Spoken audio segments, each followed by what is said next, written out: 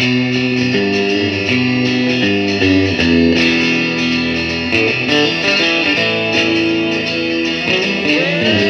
to the second episode of The Good, the Bad, and the Dad. Hi, I'm Daniel McCormick. I'm here with my friend and fellow dad, Larry Robinson. Hello. We're here in the loft area of Larry's house. We've tucked away our children downstairs. They're watching Meet the Robinsons aptly here at the Robinsons' house. And our wives are helping to make this podcast come to you today. So later in the episode, we're going to be talking about some of the things that Larry and I enjoy, and we look forward to sharing with our children one day, things that we enjoyed growing up, but also things that might be sensitive, might be a little bit challenging, depending on the age of our children, and also things that we might get blowback from with our wives if we unleash it too early. But before we do that, I thought that I could address a problem that we've had as we were starting to do this podcast and submit it to all the different podcasting platforms. It came to our attention even more than it had before how many podcasts there are like this. In fact, there seems to be another podcast with exactly the same name. It may be defunct. We're not entirely sure. But there is another Good, the Bad, and the Dad out there. But this is the good one. That's right. This is the live one. This is the one that's still coming, coming for you. But 2 episodes deep. 2 episodes deep. So one thing we might want to do is consider, if need be, what we could shift to. So, Larry, what are some other dad-related names that could describe this podcast if we have to ditch the Good and the Bad, and the Dad? We're going to stick with the dad part. I like dad-ish. Dad-ish, yeah. Because that kind of describes me. I just do dad-ish. That is good. It's descriptive. But then we'd have to lose that really cool intro clip that we've got that sounds kind of like a spaghetti western. Says who? This is dad-ish. That's part of the ish we do. It's actually very interesting when you do a search in these podcasting apps. There's the good, the dad, and the ugly. There's the good, the bad, and the dad. There's like Podfathers. That was one we had kicked around for a long time. But like every permutation, every possible conceivable thing that you can think of related to being a dad and podcasting, someone has got to first. Or just a simple the dad, that's taken also. The dad. Yeah. But we've registered, the social media. We've got an Outlook.com account. I feel like we're pretty committed. So unless we get threatened with legal action by the other podcast of the same name, I feel like we just accept that we're the good one and we're the living one. And we're not making money off this anyway, so this is for fun. Well, you're not making money off of it right now, but okay. Nice. No. All right. And we'll talk about the splitting of the all of the profits that are just flooding. I'm sorry, I used the word we.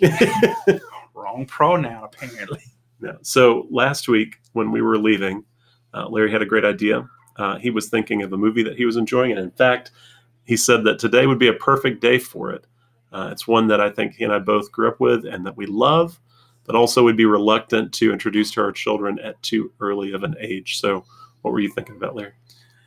Big Trouble, Little China. One of my favorite movies, and it is raining today, and it's finally cool. Summer has apparently left until a couple of days. It's going to be 80 degrees again, but it's nice and cool outside, so it is perfect rainy day. Got the chili going. I want to watch Big Trouble, Little China. I agree. And I remember watching it as a child. I remember watching it in my old hometown of Mobile, Alabama. Yeah. So I knew I had to be about 4 or 5 years old when I saw that movie. So my kids are like too. Twice that age. I remember watching it on like the local Fox affiliate. It's probably somewhat edited for television, but not a whole lot. Right. Because I saw a whole lot of like Lopan killing people with, his like electric magic rays or whatever he has. Kidnapping women, looking for somebody with green eyes. Jokes. Yes. So it's problematic in multiple ways. One of which Larry brings up. It's got some racist territory that it enters into for sure. Well, in all honesty, anything we pick from the 80s is going to have that there. So yeah, it's got some very exaggerated caricatures of Asian culture and people. It also has quite a lot of violence. Yeah, it's a pretty violent thing. It's a lot of suggestive things, a lot of Like I feel like in the 80s, the more grotesque you could be with your special effects, the better. Like I feel like that was something to aim for. I remember being exposed at way too early of an age to the 1980s version of The Fly. Oh yeah, that was gross. Oh man, yeah, and watching Jeff Goldblum like slowly transform, I mean, it's still kind of scarring to me to think about today. But Big Trouble in Little China's got a little of that going on too. There's a lot of like creepy looking things. There's the distinct possibility if we introduce this to our children too early, nightmares, not going to bed, and that's not going to fall on our head. Kids might practice knife throwing. They might. Don't act you didn't try after seeing that movie. They might try to take over a big rig and Jack Burton follow in Jack's footsteps. So we're kind of kicked through some of these things because the 80s was rife with stuff like this. We grew up in a time where it was like if you were making something that was aimed at kids, it was probably also kind of inappropriate for kids. And so we grew up loving those things, but how do we share what we love with our kids now that we kind of know better? I don't know. I feel like companies get a pass because violence in the media back then was it. I mean, between Thundercats, Transformers, G.I. Joe, that was a war on terrorism in itself. Even though they were all bad shots, but yeah, that's just how we grew up with violence in our media at all times. I mean, yeah. I don't feel any different about it. I mean, I still love it. I would gladly show my kids Thundercats and Transformers to this day. Yeah, Optimus Prime died made me cry. Have you?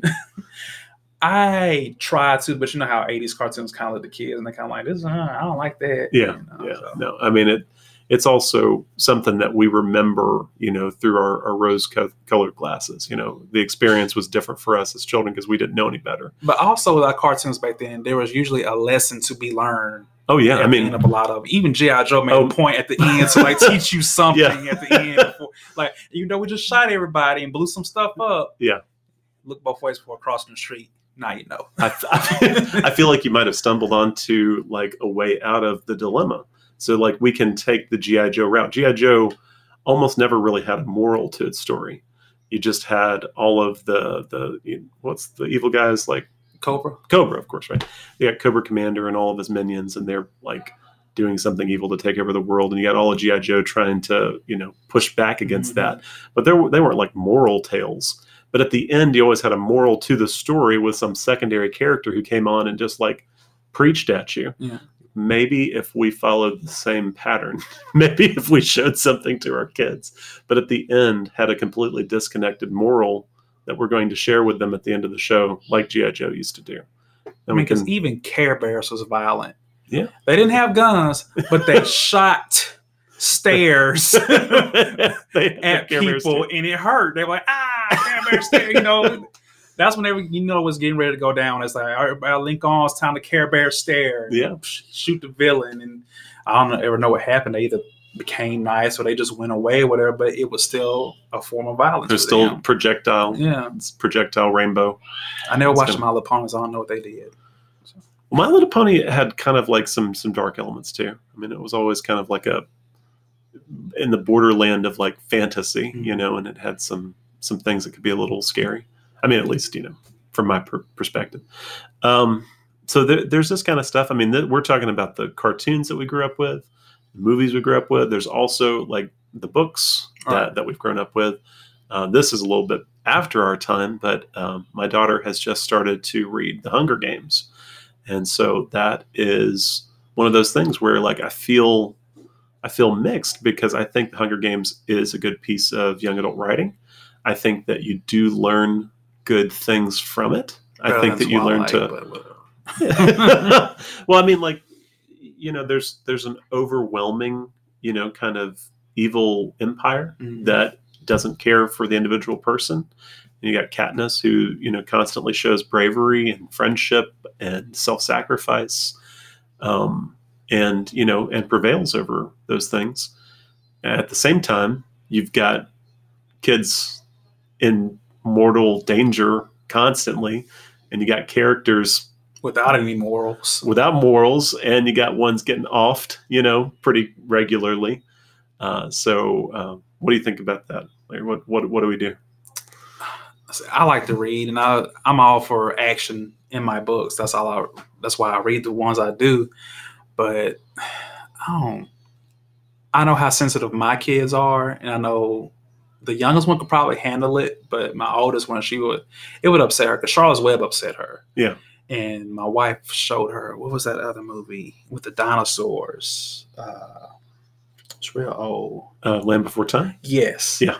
And she cried in Land Before Time too. I was like, why are you showing her this stuff? You talk about my violent cartoons, but your stuff makes her cry. So maybe sometimes we focus so much on like the violence or something that could be considered adult, and we don't always think about like the heartbreak factor because Land Before Time is not a violent film, but it's full of heartbreak, right? Loses his mom, never finds his mom again. Yeah. Almost every, I mean, this is kind of a trope, everybody knows, but like almost every Disney film is full of parental loss, orphans, people are just trying to make it in this world after they've had everything taken from them. So there's a lot of heartbreak in that. This is one of the things that I think about too, is that I don't remember where I read this statistic. I don't know if it's true. It feels true, so I'm going to say it, I mean, why not?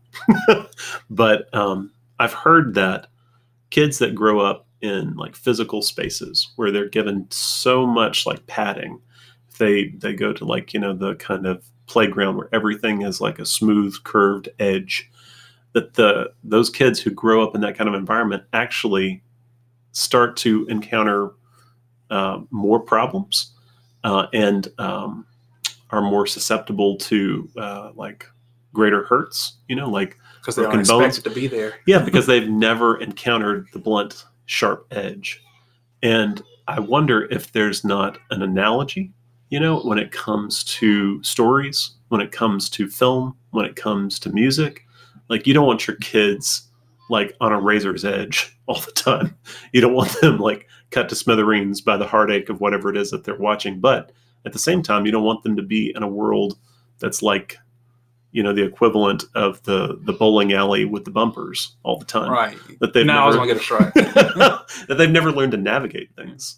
So I don't know. I mean, bringing all the people now with using GPS instead of learn how to use a map, Yeah. It's because you've like never developed that skill. So I don't know if Big Trouble in Little China. What they would get from don't go down dark alleys with tall Asian dudes and green eyes and stuff. It'll help you somehow, right? It'll help you to aspire to have great hair like 80s Kurt Russell. I don't know. I mean, I think that's one thing that motivates me, because there's that expression they use these days for like the apps that are always in like Apple's marketplace. They've got like the walled garden experience, this like curated place where you just go and everything works, but it's also kind of like cut off from the wider, crazier world. I think like as a parent, sometimes you're tempted to give the walled garden experience, like the Apple App Store version of life. Keep them safe. Yeah. You don't even know what's over there. It's okay. But maybe maybe the Android store is a little crazier. Maybe sometimes we ought to introduce that. I gotta go to Android. Throw it under the bus. I can't. I have Android, but I've also been like I used to push Apple. I loved Apple. Yeah. But until they like you said, they walled it off to where you couldn't really do anything. Yeah. I kind of left. I like my freedom. Yeah. I wanted to be outside the walled garden. Okay. So your experience with software is, I think, ultimately like what ends up with kids who get the walled garden experience. They start to learn that wall. They don't learn how to handle a problem when a problem comes up. No, and they want to bound over that wall. Right. Like if they've never learned to negotiate the big troubles and little Chinas, they're going to want to get to it. They're going to want to find a way.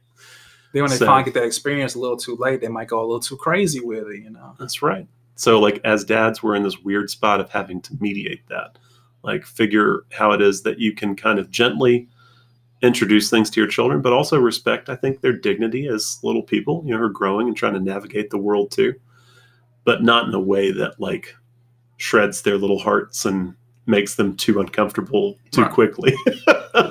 My wife always says I'm too lenient as far as like what I'm let the kids experience, and I'm like, well, I feel like you're too strict, but What's an example? You got to give a story behind that. Okay, I mean, simple is just really my video games because I play a lot of run and gun and shoot. Everything I have is violent. I got some tame stuff for the kids, but it is really just for the kids. Yeah. So we'll get into this argument every now and then because I'll let my daughter watch me play Overwatch, or we'll watch the Overwatch tournaments on TV. And like, she doesn't want her to play Splatoon on Nintendo because of the mimicry of guns in it. Yeah. So even though it just shoots paint, it's still a gun. Yeah. So we always get into this argument, and I'll point out the stuff that she'll let slide. Like, have you ever watched Cars 2? Like, they literally crush cars in there. They murder them. Yeah. They crush cars. They have guns. And I mean, like, Mater had Gatling guns on the side of him. So I'm like, how does that get a pass? But, they went away from that real quick, too, by the way. They went back to, like, just racing after Cars 2. Yeah. But I just don't. It's always a double standard when it comes to stuff that you want and your wife wants or whatever. So and like I depend all the time on common sense media, and common sense media, just like you told me about just free will it. Well, like, I mean, it's every other day for me because I'll have Beatrice or Damien or one of the kids come up to me and they'll say, "Hey, can I watch this, or can I listen to this?" And I'll think, well, I have no experience of that, so I need to check with some other trusted third-party sources trying to consider like what its value is. And Common Sense Media has got a really interesting way of breaking it down, where they'll have like the adult response, the kids response, and then they'll break it into subcategories where it's like, is this full of consumerism? Is this full of violence or sexuality? Is this full of positive role models? Is it full of, all? So it's a balanced kind of thing. It's not just the bad you could be looking for. It's also the good. And so in something like Cars 2, I mean, like, I think if you were to break it down according to their standard, there probably would be like a higher uptick of the violence, but you might have also a higher uptick of like positive role models. So that's where I feel like I try to figure the balance is like, am I keeping my kids from experiences that I enjoy and I have found meaningful that could show them something good, like good behaviors or like heroism or, courage, because I fear sort of like the superficial level, quote unquote problems, the explosions or the Gatling guns that are fixed onto Larry the Cable Guy, that kind of stuff. Like, that stuff doesn't bother me. I'm like, because I would like to show my kids about firearms. That way, when you see one, one, don't touch it, or if you, for some reason, have to touch it, you know how to handle it, you know how to disarm it, break it down, whatever. Other than that, I'm like, just step away from it. Even if you're not sure if it's real or fake, just step away from it. No, I agree. Well, and I mean, Ashley, especially in this day and age, I think kids really just, they need to know. Yeah. With all is going on now. Oh, absolutely. Especially, I think that's of firearm purchases. Yes. The more people talk about banning everything, the more sales go up. So you're gonna find them in a home. Yes. And you need to have some preparation there. And I mean, we could have a whole episode about, I think, the anxiety you feel as a parent with the knowledge that there's all kinds of crazy weaponry that's out there. And that, like, when you send your kids into unfamiliar spaces, especially like personal spaces, there's that possibility. There's the one person who doesn't use like a gun locker, right, or isn't thinking about children, and then you kind of get like locked into your own sort of politeness trap where you're like, I don't know if I should say something, but you really do like need to say. So for another day, all right, that's another podcast. That's another podcast. We'll just mark that one down, notes. But I do think, like what you're saying about, I mean, my wife feels the same. We've even had this happening today. I mean, my son Damien had a few dollars to blow today, and we went to Walmart to pick up a few things that we wanted. He went through the toy section, and he loves the Nerf guns, loves them. Well, my wife has always been very particular not to buy things that are shaped after a gun. She doesn't like the symbolic value of it, that you're going to aim something that looks like a gun at another person, somebody you love. Like the kids like making the fingers. And that's what our kids have done is, they make the fingers, or they take Legos and they build it into a little, gun. Some stuff you just have to hit head on. You can try and tell them like, no, but apparently it is still within them to want to try and do this. Yeah. Who playing cops and robbers for how many years and whatever. So it's there. Yeah. And somebody's going to play it at school. So it's just one of those things you have to face head on, I think, and talk to them about. There's ways in which we want to nerf the world. Like we want to take its edges. We want to soften it. We want to make it not hard for our kids. And that's good. I think it's a good thing to do, but it's also a limited good. It's not good always and forever. And it's not good for every person. Like you were starting to say, like, for your daughters, there might be different things for each of them that they would like or, feel more or less sensitive to. So I think maybe that's the hard thing about being a dad, is just figuring how to apply general rules to the specific situation of your one child that's in front of you, and to not lose sight of that. So I know which one I wouldn't give a gun. you care to say? I just know who I wouldn't. That's funny. Is there anything that you are looking forward to sharing with your children? Some piece of media, some book, some music, something that like you're just dying to give to them, but you feel like you do have to nerf the world a little bit right now and you can't give it to them yet? I got one that I'm actually listening to right now. It's called The Land of Stories by Chris Colfer, the guy from Glee. Uh-huh. So it kind of touches on what we were talking about as far as how the lessons learned from old stories or whatever. So it's basically around the old fairy tales like Cinderella, Red Riding Hood, and all this stuff. Yeah. So they're actually discussing like the real stories in it, but these kids get pulled into a book and they're having to the fairy tales have been so watered down that you are not getting the meaning out of it, the moral values of what you should be learning from it. Yeah. Which is basically what a lot of cartoons have done. Cartoons to me have gotten so stupid. It's like, what are you getting out of this? Yeah. Well, what are you actually learning? Anything? I mean, don't get me wrong, y'all. I know Transformers wasn't, I'm not prepared for the great robot wars coming from Cybertron. But I can honestly say I learned something from my old cartoons. Yeah. Well, I remember, having like transformative experiences especially like in my early adolescence with certain pieces of like pop culture. I remember playing, these days they call it Final Fantasy VI, but in those days it was called Final Fantasy III on Super Nintendo.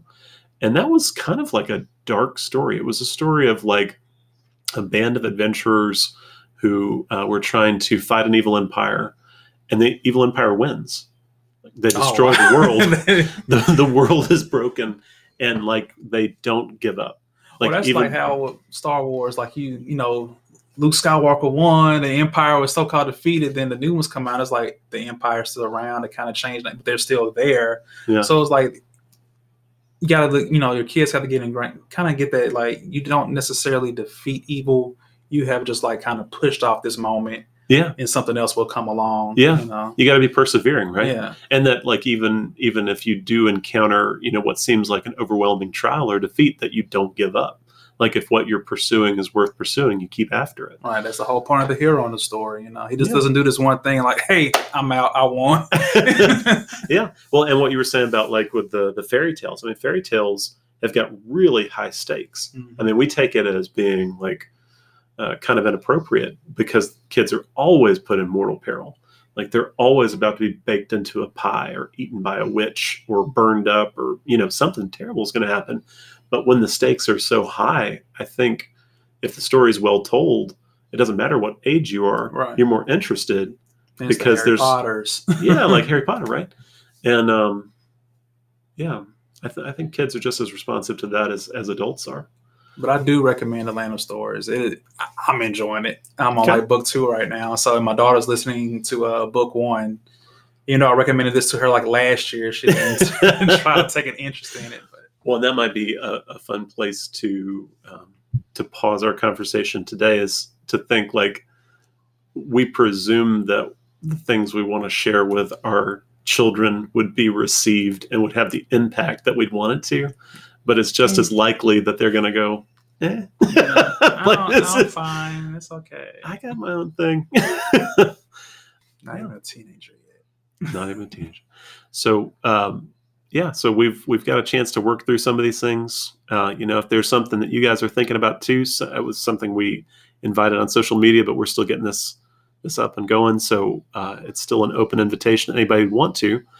If there are pieces of media, if there's a book or a movie, if there's music that you'd like to share with your kids, but you're wondering how it's going to be received, if it's the right time, if your spouse is going to bludgeon you after doing it, tell us what those things might be.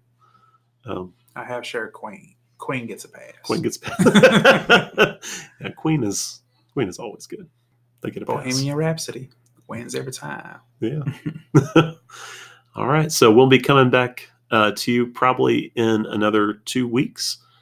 Give us time to think of a next episode, and maybe if we have to come up with a new title, if we're going to be on the other side of any litigation from our podcasting brothers from across the world. But thank you for listening. Signing off.